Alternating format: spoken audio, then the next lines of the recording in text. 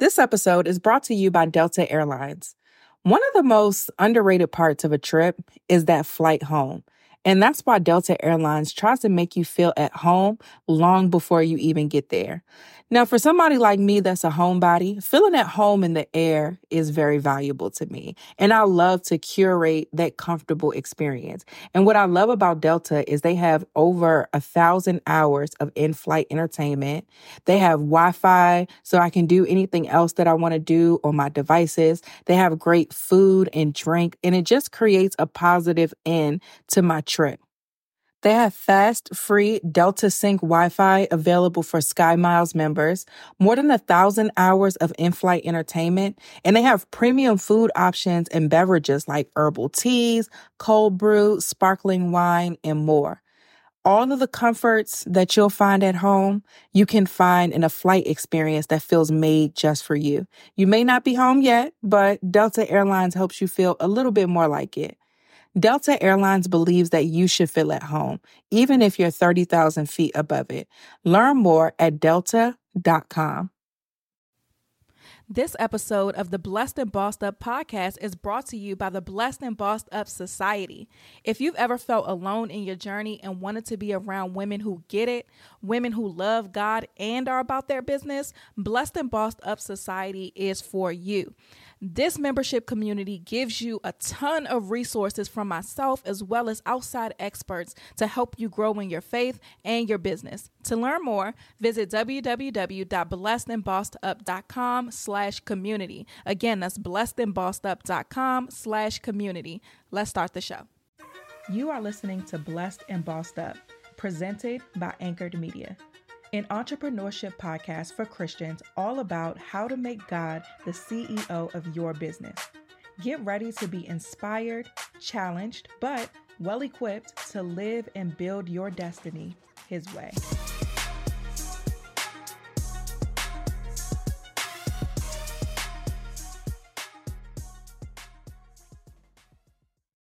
Hey guys, welcome to another episode of the Blessed and Bossed Up podcast. I'm so excited to be back on here this morning with you guys. As you guys know, I was in Jamaica for the last 2 weeks. I got married on January 19th, 2019. And then immediately after we started our honeymoon in Jamaica, I got back. We actually came back a day early. I was supposed to get back Sunday, which was yesterday. But we were flying through Chicago and there was a storm or something coming. So the airline was like, we suggest you guys leave a day early to avoid the snow. And I'm so glad we did, because when we were, we still had the same flight path. So we were in Chicago Saturday. We were like on the runway for like an hour and a half before even taking off, because they had to defrost. They had to continue to like defrost the plane and do all of these procedures so that we would be clear to fly, because it was still snowing while we was there. Like the plane was covered in snow, the runway and everything was covered in snow. So all the planes were backed up because they were going through all the necessary procedures to be able to defrost the plane. And can I just say, shout out to everybody who does those jobs, like the jobs we don't even really think about, the people whose job is to make sure that we're safe. I thank God for you guys. I thank God that the government is open back up. I mean, it's only open up for like 3 weeks, so they say, but just for people to be able to get back to work and get 3 more weeks of a paycheck, I'm just happy that God has moved in that way. But yeah, the wedding was amazing. We had over 100 people from all over the world, from Nigeria, Canada, London, where else? Of course, the U.S., but we had people coming from everywhere, and it was so much fun to be in Jamaica. As I was, my husband, we were talking the other day, and I was like, I'm glad we did a destination wedding, because I personally didn't want a wedding. I wanted to just elope with just us two on the beach with maybe our parents. I didn't want like a big wedding like we had, but he's Nigerian, and for all of the people who are African or Caribbean or whatever, y'all families really just don't be playing that whole eloping thing. You gotta have a wedding. So he was like, yeah, no, that's not an option. So we had this wedding, and it was just awesome. But like I said, looking back on it, I'm glad we did the destination wedding because we were able to spend a few days with our family. It wasn't just that one day, us trying to fit in actually doing the wedding and all of this and seeing everybody and all that within a 1 day span. We were able to spend multiple days with our family. We created some amazing memories with our families while we were there. So I'm just on a high, to be honest with you, from this wedding. And then even while we were down there, we fasted on both Fridays. So my church is doing a fast. So my pastor was saying how God shared with him that the church needed to do a fast. And so we fasted every Friday of the month and then 12 days in addition to that. So we fasted for like a week and a half before we left.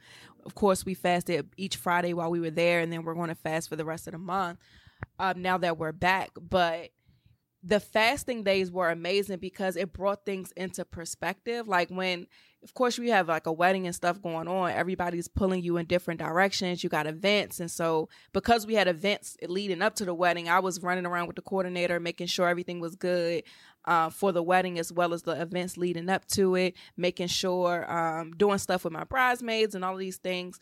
And so the fasting really kept things into perspective. And one thing I love about my Nigerian family, my family doesn't do this. And so I learned entering into this new family and learning about this new culture. And it made me appreciate them even more. So one of my husband's aunts, she sat us down on the first Friday that we fasted, and we read the Bible. She was talking to us about different things. Everything was biblically rooted. And we read the Bible, we prayed. Like, it was just so awesome, man. Like, seriously, it was just so awesome. And then even the last Friday, which was, everybody was gone by then. This was actually the day before we left.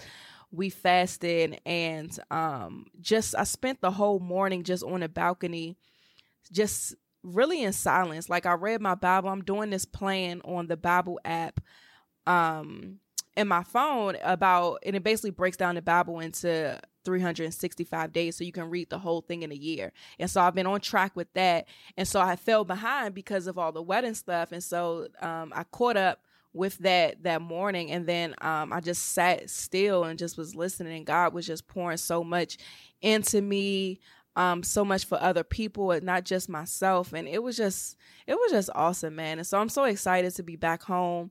I thank God for entrepreneurship because I didn't come back home like, ugh, I got to go to work. I got to deal with this traffic. It's cold. I'm not in paradise anymore. I actually get to come back and continuously living this amazing life that God has given me. The honeymoon doesn't end because we're back in DC. So I get to come home to the same love and all of that I was experiencing with my husband in Jamaica. And then I also get to come back and pour into God's people and get back on board with this plan that he has for my life. So I'm just excited, and I'm just so happy. And I thank God so much for what he's doing.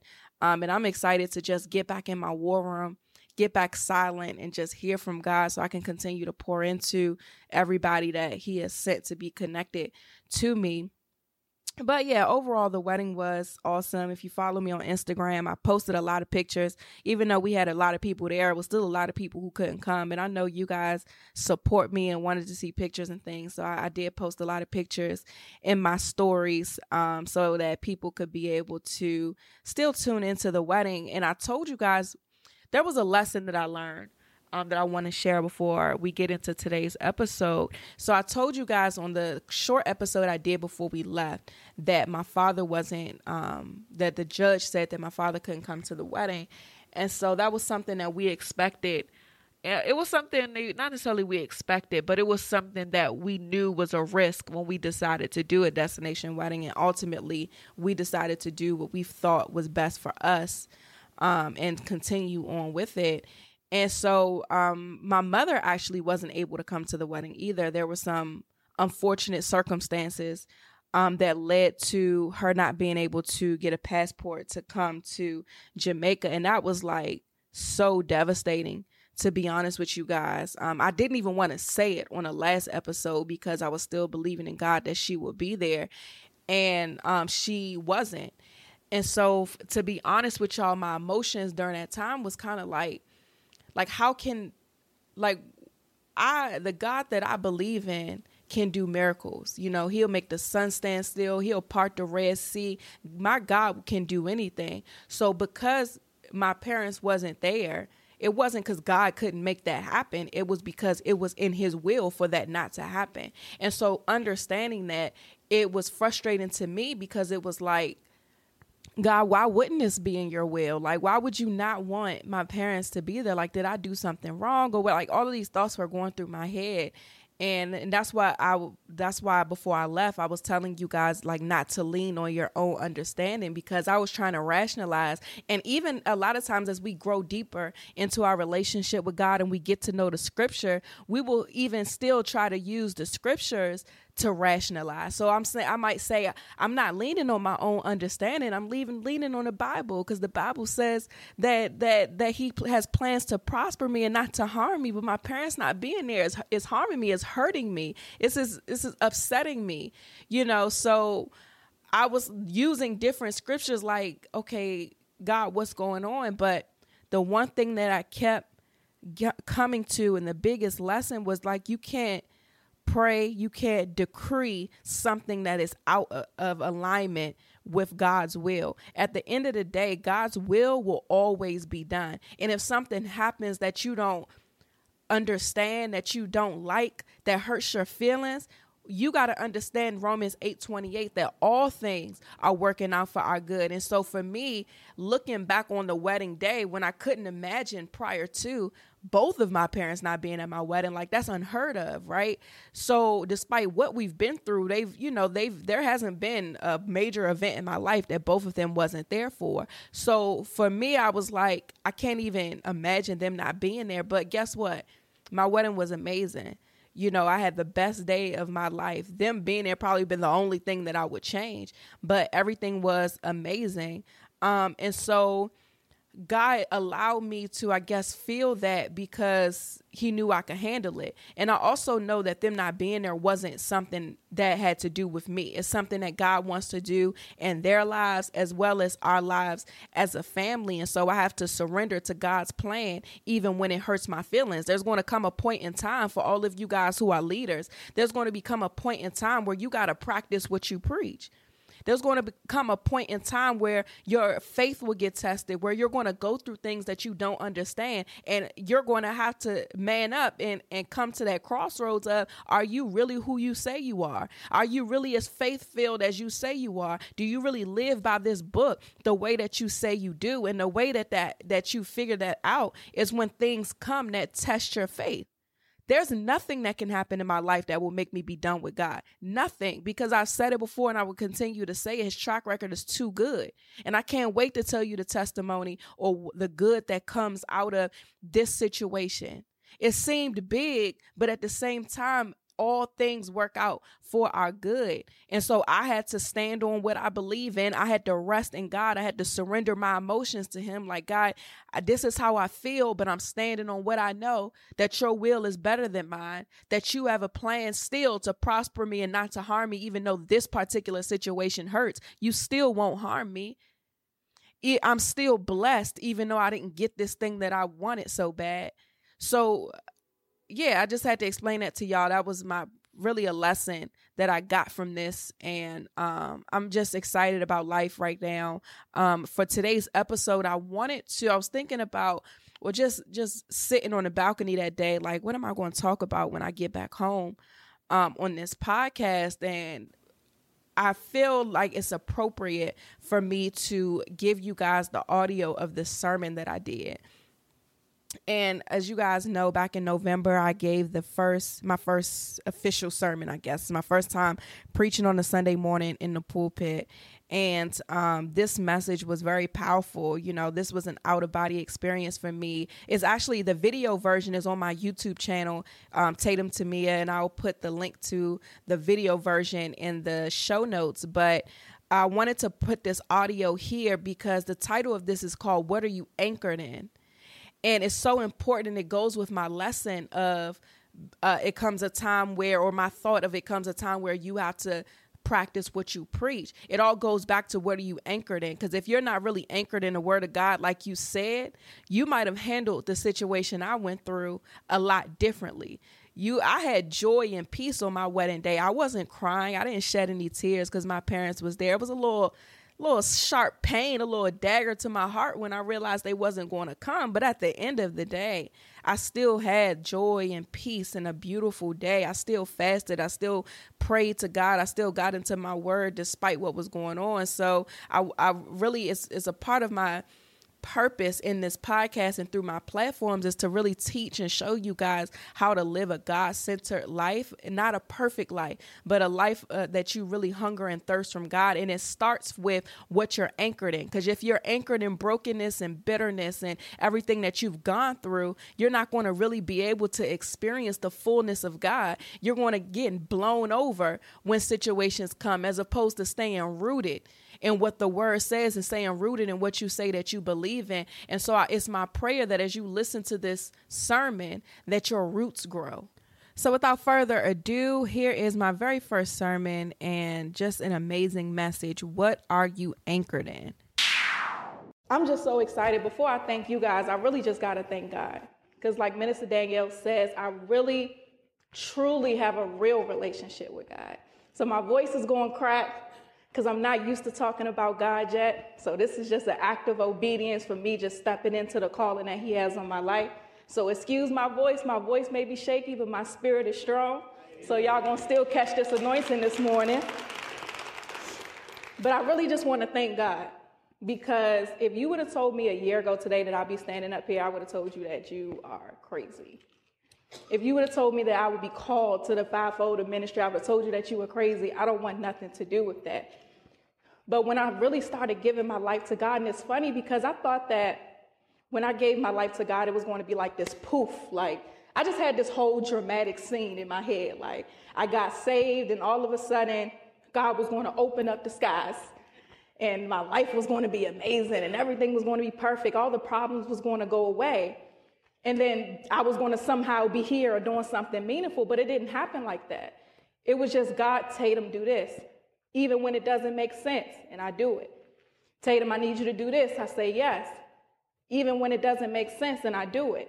So me being up here in this moment is like an out-of-body experience for me, because it's just a sum of all the yeses I gave to God. So I just got to thank God for seeing me, for choosing me, when I wasn't even really checking for him like that, to be honest with you. So yeah, I got to thank God. I want to thank you guys. I know how much you guys love the people in this church. I know how much you guys love people. So for you to give me this assignment or tell me to do this morning, I appreciate it. It shows the value that you see in me. I thank you for all the kind words, even though y'all made me cry a little bit. I thank you for all the kind words, and I just love you guys so much, and I appreciate you. So, the title of my message this morning is, what are you anchored in? Now I'm going to pray, and we're going to get right into it. So everybody bow their heads. Lord, I thank you so much. I thank you for what you saw in me. I thank you that just like David, when I was minding my business, that you came and you sent for me, that you called me. I thank you, Father, that only you know what every single person in this place needs. And I thank you, Father, that you have given me a word specifically for all of the people that are in here. I surrender my thoughts to you. I surrender my perspectives to you. I surrender my voice. I want every breath I breathe to be your breath breathing through me. I bow down 100%. So that you can prove who you are through me. So many of us struggle, God, because we can't physically see you. But you are raising up a generation that's going to be unapologetic about their relationship with you. So I thank you, Lord, for choosing me. And I submit myself again this day and every single day so that you may do a work through me. I want every word that comes out of my mouth to be your words. I want every thought that goes through my mind to be your thoughts. Holy Spirit, have your way in this place today. I pray that you open up the hearts of your people, that no matter what they came here with, that you are opening up their hearts so that you can do a new thing for them this morning. And I'm humbled and I'm grateful that you deem me worthy enough to deliver your word. So I thank you in advance, Father, for what you're about to do in this place. In Jesus' name, the name that is above every single name. Amen. Okay, so the title of my message this morning is, what are you anchored in? Now, I was praying about, what am I going to talk about this morning? God, what do you want? I'm a good speaker, right? I could really sit here and come up with a real nice sermon, but I don't want what I want to say to happen. I want what you want to say to happen. So I got before God, I fasted, I sat in his presence, and I was like, God, what's the message that you have for your people? So first he gave me the title of, what are you anchored in? And then he gave me a very specific message. He says that my people need to truly fall in love with me, old and young. So this may be Millennial Sunday, but God is not leaving anybody out. My people need to truly fall in love with me. Love is rooted in your heart, but it's also a verb that is shown through your actions.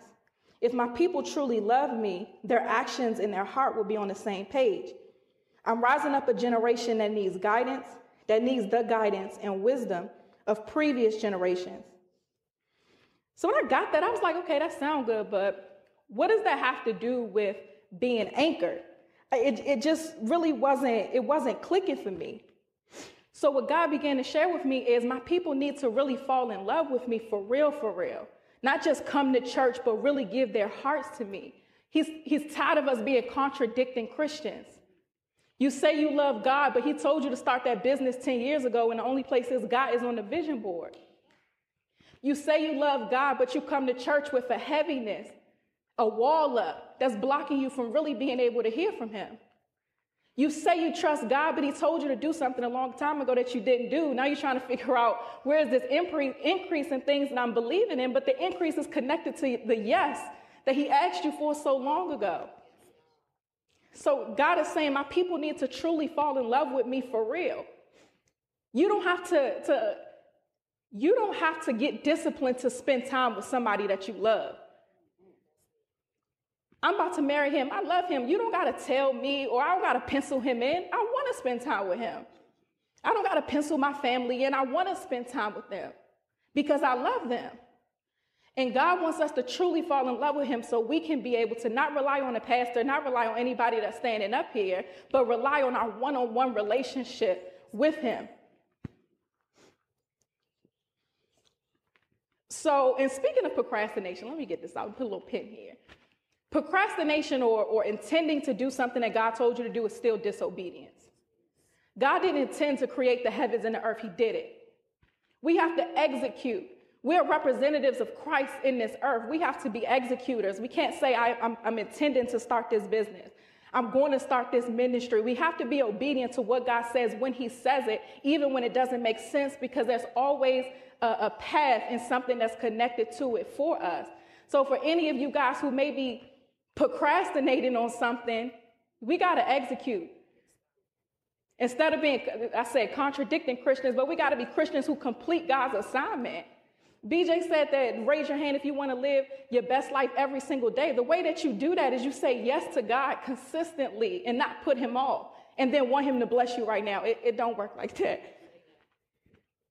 So when God was showing me that he wanted his people to truly fall in love with him, I was like, okay, let's figure out what love is.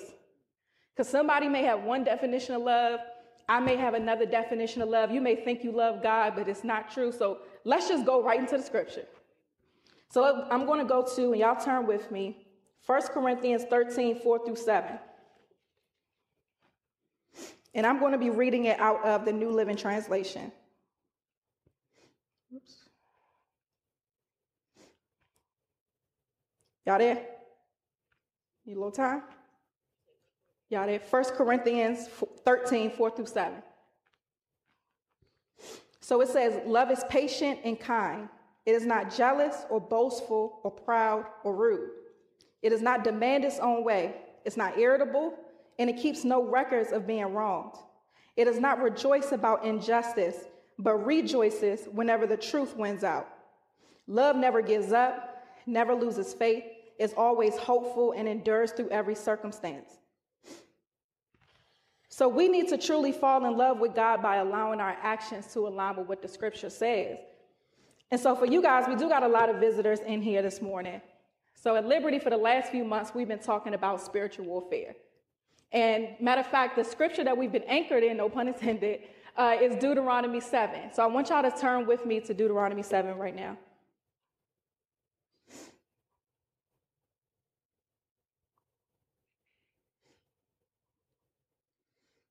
So Deuteronomy 7 says, when the Lord your God brings you into the land that you're about to enter and occupy, he will clear away many nations ahead of you. The Hittites, the Girgashites, the Amorites, the Canaanites, the Perizzites, the Hivites, and the Jebusites. These 7 nations are greater and more numerous than you. And so if y'all want to go through, learn about like what each spirit is, go to YouTube, go to Liberty Christian Church, Maryland, and y'all will be able to go back to the scriptures to see what these spirits are. But as we were talking about spiritual warfare for the last few weeks, as I was sitting in my seat, I became burdened a little bit. And so I was like, God, what is this heaviness I feel about this topic? Like, what's going on? And I think the heaviness is that a lot of people aren't even in a position to truly be able to digest and apply the subject of spiritual warfare. It's like feeding a steak to an infant. We're just not mature enough yet to be able to digest what it is that we're being fed. And there's nothing wrong with that, but we got to identify where we are so that we can be able to build on it.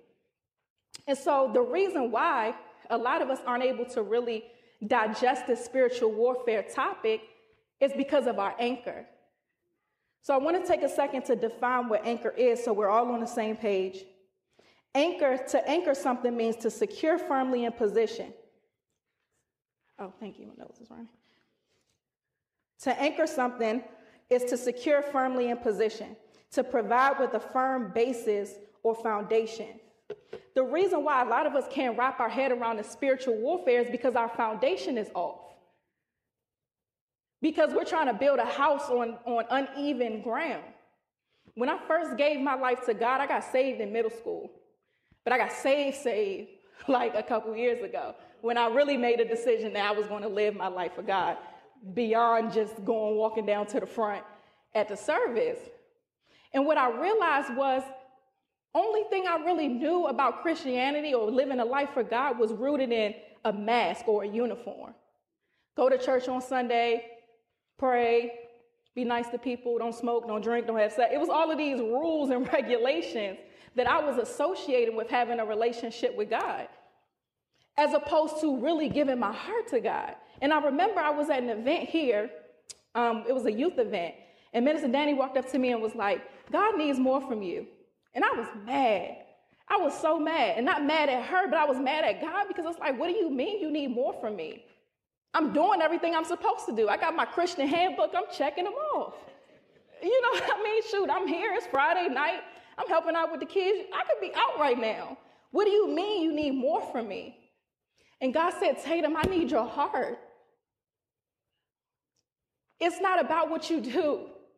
And for so long, I was taught when being a Christian is about what you do. It's like chopping down a tree. The tree just going to grow back if you don't dig those roots up. So God was like, Tatum, I need your heart, because once you give me your heart, your actions will fall into place. It's easy to obey God now because I love him. Because I gave my heart to him, it's easy to do the right thing. It's easy to stay the course and not turn back because I love him. I want to make him proud of me. But that wasn't going to happen if I tried to attack my relationship with God with the actions and not the heart. I was anchored in my brokenness as opposed to being anchored in God's word and God's love. He needed my heart. He needs your heart. So I was coming to church, I was doing all these things, but I was building that house on a rocky foundation. He needed me to pick them floors up, put that shovel in that ground, figure out, I realized that doing my checklist of being a Christian was a whole lot easier than being vulnerable with God. Because I didn't know how to be vulnerable with people. And a lot of us, we focus so much on what we do. We take this same mask that we put on and we live in a day-to-day, especially as young people, or for real, especially as Black people. We know how to look good and be broke on the inside. We know how to do that. We're professionals at that. We've been doing that since the beginning of time. So when it comes to our faith walk, we try to apply that same backwards methodology to our relationship with God, but he wants our heart. So God needed me to dig up my brokenness. He needed me to take them walls down so that he can be able to genuinely use me. Like I said, I was anchored in my brokenness. And so that's the reason why a lot of us aren't able to really digest this spiritual warfare topic, because we can't even get there yet. We're still stuck on what we're going to do on Monday. We're still stuck on my bills ain't paid. We're still stuck on the daddy issues that we have. We're still stuck on those past relationships. We're still stuck. Our anchor is still secured in things that God wants us to dig up. And so when it came to the spiritual warfare topic, it was like a lot of people, we're trying to take a college level exam with an elementary education. And so we got to go back to the basics. And the basics is lifting up that anchor. Thank you. The basics is lifting up that anchor out of whatever it is right now and planting it in the things of God. So remember, I was praying, I was asking God, what does his people need from me? And the second part to what he said was, I'm raising up a generation that needs guidance and wisdom from the previous generations. And when we think about millennials, since this is Millennial Sunday, I don't think it's a coincidence that I don't think the smart people of the world did this with any other generations, but it seems like when it comes to millennials, everybody got all of this statistics about us or all of these thesis papers and all these things about millennials that's driving a wedge between the generations before us and us. It's, I don't understand them kids, and we like, they old, I don't understand them. And that same thing that's happening in the world is translated into the body of Christ. But God wants to do something in this generation, and we need the guidance of the generations before us. We need what you guys have gone through. But if we're too busy fighting each other, we're too busy clashing, how am I going to fulfill everything that God put on the inside of me? I need people like you guys. I need people like Tanya and Virgil. We need y'all. Because y'all will be able to see things in us. Y'all are more mature than us. Y'all been through more than us. Y'all be able to see things in us to help pull it out of us. The next generation needs people like me. They need to learn how to live in a world that wants you to worship the God of the world as opposed to the God in heaven. They need to know how to live for Christ and still have fun. They need me.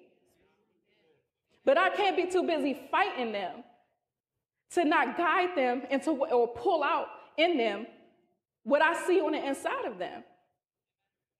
And the same thing for the previous generations. I need y'all. God has given me a gift. And y'all talked about it. God has given me a very specific gift. And it's funny because for a long time, I didn't know what my gift was. I'm good at a lot of stuff. I got a lot of skills. I personally feel like with my work ethic and the skills I have, I could be like successful in almost anything that I do. But I made a decision that I wanted to live the life that God saw for me before he formed me in my mother's womb. And in order for me to do that, I had to get on board with what his plan was and just go ahead to lay to rest whatever I had planned for my life. But with that, I was like, okay, God, what's my gift then? Good at a lot of stuff, but what's my gift? He said, Tatum, when you open your mouth, everybody stop in their tracks. When you open your mouth, things change in the spirit and in the natural. And he brought back to my remembrance when I was younger, I never wanted to talk to people. My grandmother tell you, see the amen. I never wanted to talk to people. I hated every time that I was in school, the teacher would always call on me. I'd be like, why are they bothering me? Leave me alone. Or I would always try to fade to the back. Or whenever I opened my mouth and the room got quiet, I'd be like, bruh, I'm not talking no more. I'm tired of everybody looking at me. But God began to show me, you've been running from that for long enough. That's the gift I put on the inside of you, and that gift is going to lead nations. That gift is going to not only make room for you, but everybody in your family. So I said, all right, yes, God. But I wouldn't be able to tap into this if the previous generations before me didn't guide me and impart wisdom into me. And so I say this to say for you guys I ain't gonna call you old, but in the seasoned saints, we need for you guys to pour into us. And going back to being anchored, the reason why that disconnect is there is we're anchored in the wrong thing. One thing I know I've learned about generations before me is you guys were always taught what happens in this house stays in this house. Don't take your business out there in the world. You were groomed to have this mask on, and nobody ever taught us how to take the mask off. And so because of that, again, that translates into the church. So you can't connect with me because the both of us have got our masks on talking to each other. But God can't bless us with a mask on. He can't bless this persona that we've created that everything is okay. He can only bless who we really are in our hearts. But again, the reason why the disconnect is there is because we're rooted. Our foundation is off. We're anchored in the wrong thing. I was anchored in my brokenness. Your anchor may be in you think that you got yourself this far. You think that you're successful because of something that you did. You think you got yourself out of that relationship that you was in. You think you got yourself this far as opposed to putting your anchor in what God said. So back to the main question, what are you anchored in? We have to identify that stuff so that we can come together and do the things that God has called us all to do. Tanisha talked about it when she was singing. God wants our hearts. He don't want the mask. He wants our hearts. And in order for us to truly live out, so I mentioned Jeremiah 1:5 is my favorite scripture of all time. Before I formed you in your mother's womb, I knew you. I called you apart and I set you as a prophet to the nations. Before we can get into alignment with what God saw before he formed us in our mother's womb, we got to check what we're rooted in. We got to dig some stuff up out of our foundation. Amen? So I got 3 points. I'm not going to be up here before y'all long, but I got 3 points I want to go over about checking this anchor. Point number 1 is we got to take the mask off. Before we do anything, before we live our life the way God called us to live it, before we live in this abundant life, we have to take the mask off. So turn with me to 1 Samuel 16:7.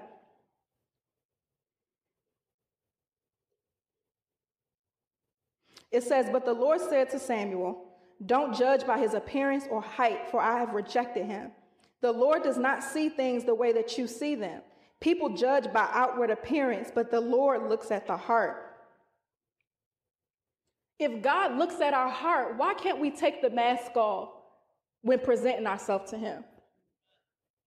He knows what you're going through. When God told me he needed my heart, that freed me. Because I was like, okay, God, Jesus can really be my friend then. Because I can be honest with him. So God wants you to take your mask off because he deals with the heart. He don't care what you look like. When Samuel went to appoint David as king, David's father Jesse brought all the other sons into the house because they looked better, they was tall, they was handsome. From the outside looking in, he thought, oh, clearly one of these guys is going to be king. But he wanted David because David's heart was right. So we got to take our mask off. We got to check our foundation. A lot of us young people, we got to check our foundation. It don't matter what our parents did. What you going to do? You got to live your own life at some point. It don't matter what they did. It don't matter who hurt you. God loves you. God saved you from yourself and from every single thing that was set up to harm you. So we got to take our mask off. Sometimes our mask is pretty. Sometimes it's brokenness. Mr. Danny's always tell me, you need to smile. And I'll be like, what you can't smile. All this that's going on in my head. But God needed my heart. I had to take the mask off. But when I gave him my heart was when I was really able to blossom. So that was point number one. We got to take the mask off. Number two, it's my favorite one. We got to anchor our attitudes. So turn with me to 2 Timothy 1:7. Amari said this in her prayer this morning. For God has not given us a spirit of fear and timidity, but of power, love, and self-discipline. Turn with me to Luke 10:19. It says, look, I have given you authority over the power of the enemy, and you can walk among snakes and scorpions and crush them. Nothing will injure you. Romans 16:20 says, the God of peace will soon crush Satan under your feet. May the grace of our Lord Jesus be with you. It's funny how sometimes we come into church or we approach life from a defeatist perspective when everything in the scripture says that we already won. I don't really understand it. We come in here with the heaviness of, I'm here. Our backs hunched over, I'm here. Barely able to praise God. But why do you have a defeatist attitude about the fight when it says you already win? We've been talking about spiritual warfare, and yeah, we talked about the different spirits, but I'm like, the beginning of that scripture says that he brought them into the land that they were called to occupy. So that means I'm already in my next level. I just got to fight some spirits to get there. Line them up. You know what I mean? But our attitude is wrong. We're forfeiting a fight that's already fixed in our favor. That does not make sense. A lot of us come to church and we approach life from a defeatist standpoint. There's so many scriptures that lets us know that we already win. Even take the scriptures I just said. If the Bible says that for God has given us a spirit of fear and timidity, he has not given us a spirit of fear and timidity, but of power, love, and self-discipline, what am I scared about? If he took me into the territory I'm supposed to occupy, he said that these spirits are greater and numerous than me, but I'm going to defeat them. Why am I afraid? Why am I timid? I don't know about y'all, but I've been into a couple fights in my life. And the last thing I'm about to do is fight scared. If I know I'm about to win a fight, the person's smaller than me, I'm bigger than them, I'm stronger than them. Oh, I got all the confidence in the world about this fight because I'm about to win. So why is it when it comes to our faith walk, we always got to approach it from a defeatist standpoint? Even if we look at Psalms 23:6, it says, surely your goodness and unfailing love will pursue me all the days of my life, and I will live in the house of the Lord forever. In Philippians 4:7, it says, then you will experience God's peace, which exceeds anything we can understand. His peace will guard your hearts and minds as you live in Christ Jesus. We don't stand, as believers, we got to stop standing in the situation as opposed to standing in the scripture. We have to stop standing in the situation as opposed to standing in the scripture. I'm not crying about a fight I already won. That's counterproductive. Because he said I'm in a promised land. He said these spirits are coming. So let me just hurry up and get these fights over with so I can enjoy this next level. But we got to change our attitudes. God called us to live an abundant life. Abundance isn't just money. We get caught up in the money, the success. He called us to live a life of an abundance of peace, of joy, of love. The money's just a bonus. And that's not to say that we're not going to go through things, but we got to fix our attitudes about the fight. Life happens. This week, I done had some cry in the car moments. But as I'm crying, I'm reciting the scripture. As I'm crying, if I can't even find the scripture, I know that the name Jesus is all I need. So I'm crying my tears and I'm pleading the name of Jesus. And then I get up and I remember who I am and whose I am. So we have to do the same thing and we have to, again, check that anchor. We got to anchor our attitude in what God said and not what we see. If God said you a millionaire, then anything that rises up against that is a liar. He said, I'm a millionaire, so if Wells Fargo missing some zeros, it's a liar. Seriously. If he said that till death do you part for you and your husband, that argument is a liar. So we have to stand in what he said and not what we see. We got to have the attitude of victory and not the attitude of defeat. Only then are we going to really be able to do some damage in the kingdom. The enemy makes the world look real attractive. The world is fun. It don't give you no problems. I mean, it give you problems, but at least you ain't got to deal with, I know young people, I've been reading a lot of statistics, and the statistics are showing how young people are just running away from the church in droves. We're running to things like witchcraft. They had a whole witch conference in Baltimore. And then I was reading this article, and it was talking about the conference, and they were interviewing people like, well, why are you here? And a lot of them are still Christians. They say they go to church too, but they turn into these witchcraft things. They want to rely on spiritual things as opposed to religious. Now, part of it is people don't want no accountability, and the Holy Spirit holds you accountable. That's part of it. But it's also because a lot of us as believers, we haven't checked our anchor. So we're driving people away that we're supposed to be opening with open arms. My life should be an example of God's grace. We're the front line. We're the salespeople. We're the marketers for God. Why are you letting somebody else buy this worldly product and not buy into the God that you serve? And most of it is because of our attitudes, because we're standing in the situations, because we're not taking off that mask. So again, we have to anchor our attitudes. That was number 2. And then the last one is we got to be proactive and not reactive. Jeremiah 1:8 says that study this book of instructions, talking about the Bible, continually. Meditate on it day and night so you'll be sure to obey everything written in it. Only then will you prosper and succeed in all that you do. This instruction, you guys, this Bible, we have it so that we can meditate on it day and night, so that we can get the word in our hearts. The reason why your attitude is messed up in the fight is because you don't know what the promise is.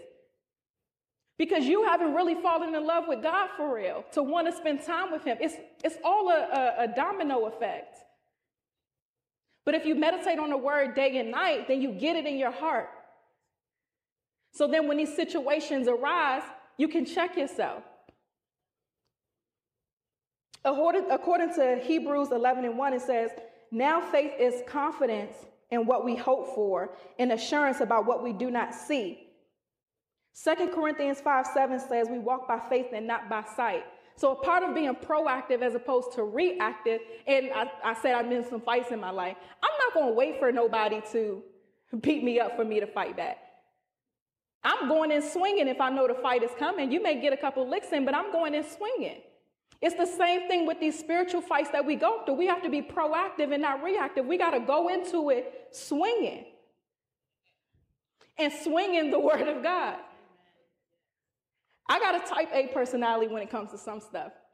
So I have this document in my computer, and every prophetic word that's tested, because I don't take prophetic words from anybody, any prophetic word that somebody gives me, I put it in this document. I either record them and then I type it in a document later, or after they're done, I'll write it down and I'll go put it there. And the reason why I do that is because the Bible says that you can decree a thing and it will be established. So if these things have been spoken to me, and then God gives me things about myself as well that goes into this document, I'm saying this document every single day. Before the situation happens, I'm starting my day decreeing a thing so it'll be established. The Bible says he's given us the keys to the kingdom of heaven, and whatsoever we loose on earth shall be loosed in heaven, and whatsoever we bound on earth shall be bound in heaven. I'm binding and loosing stuff before it comes. Because I know the calling that's on my life. The enemy to work real hard to get me from not being up here, and he's going to work harder. I got targets on my back. I don't got time to be out here being soft. I'm saved. I ain't soft.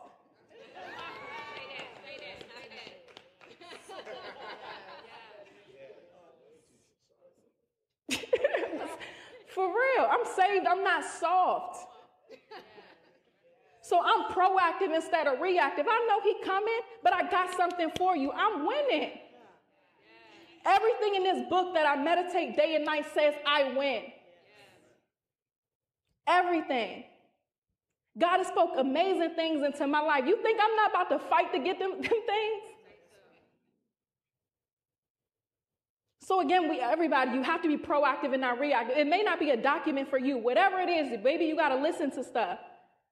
Put them declarations in your phone and listen to them on the way to work. Do whatever it is you got to do. Get your strategy together. Because the enemy got a strategy too. It's to harm you. It's to kill, steal, and destroy. So you're going to go out easy or going to go out with a fight. And the funny thing is you're not going to go out because the word says that you win.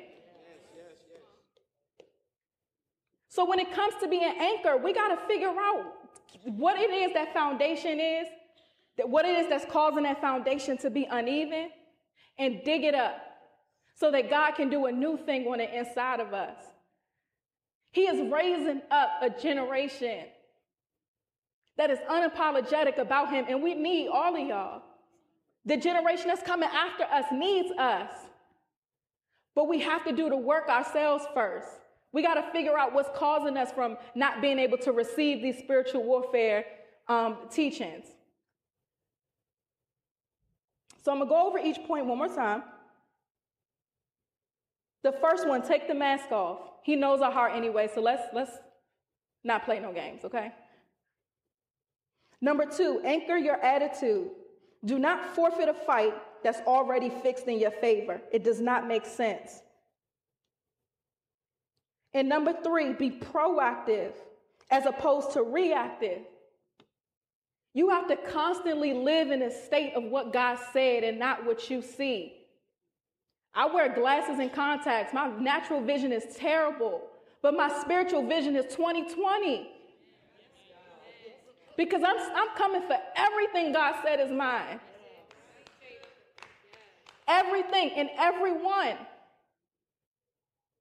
Pastor be joking about calling me the Queen of Sheba. And I keep it real, I didn't know who she was. So I looked her up. And so where she comes up, it talks about like how wealthy she was and things like that. But what appealed to me the most was how wealthy her country was. Not only was she wealthy, but everybody connected to her was living in abundance. There's people's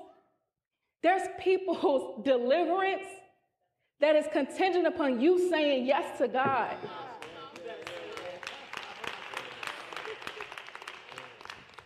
There's people's lives that are at stake. Y'all saw I have a podcast. Y'all saw the people that came in here. I don't know them personally. They're here because of the assignment that God has on my life.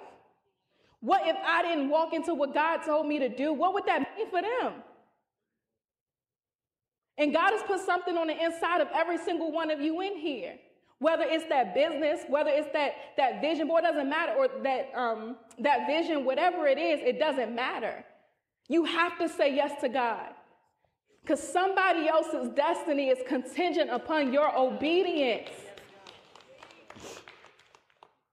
But before you get the strength to say yes to God, or before you're actually able to walk in the fulfillment of the things that he has for you, you got to take the mask off.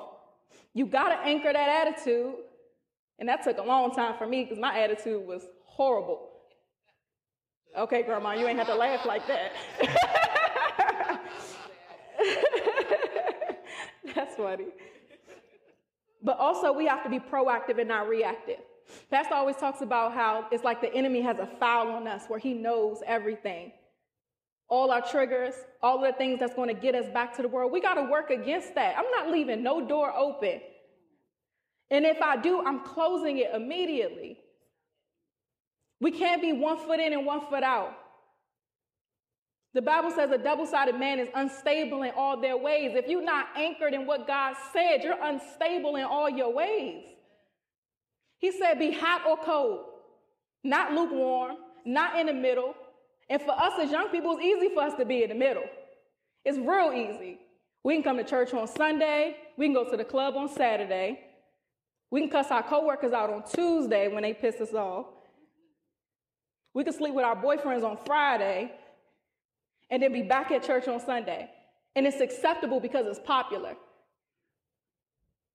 But we got to be on fire for God. Because whether you like it or not, your life is a representation of God. And somebody may reject the God that they need because of something that you unconsciously did. God is raising up a generation of people who are unapologetic about him. And we need y'all. They need me. But we all have to do everything that I talked about so that we can tap into what God has for us. And not let our perception of the fight delay the promise. So in conclusion, like I ended the same way I started, what are you anchored in? It's a lot of you guys who are here right now who are anchored in some brokenness still, who are anchored in the things that happen to you, who are anchored in the church that hurt you. And you have to dig that up and put that foundation into what God said. So I'm done. Thank you guys so much for having me up here.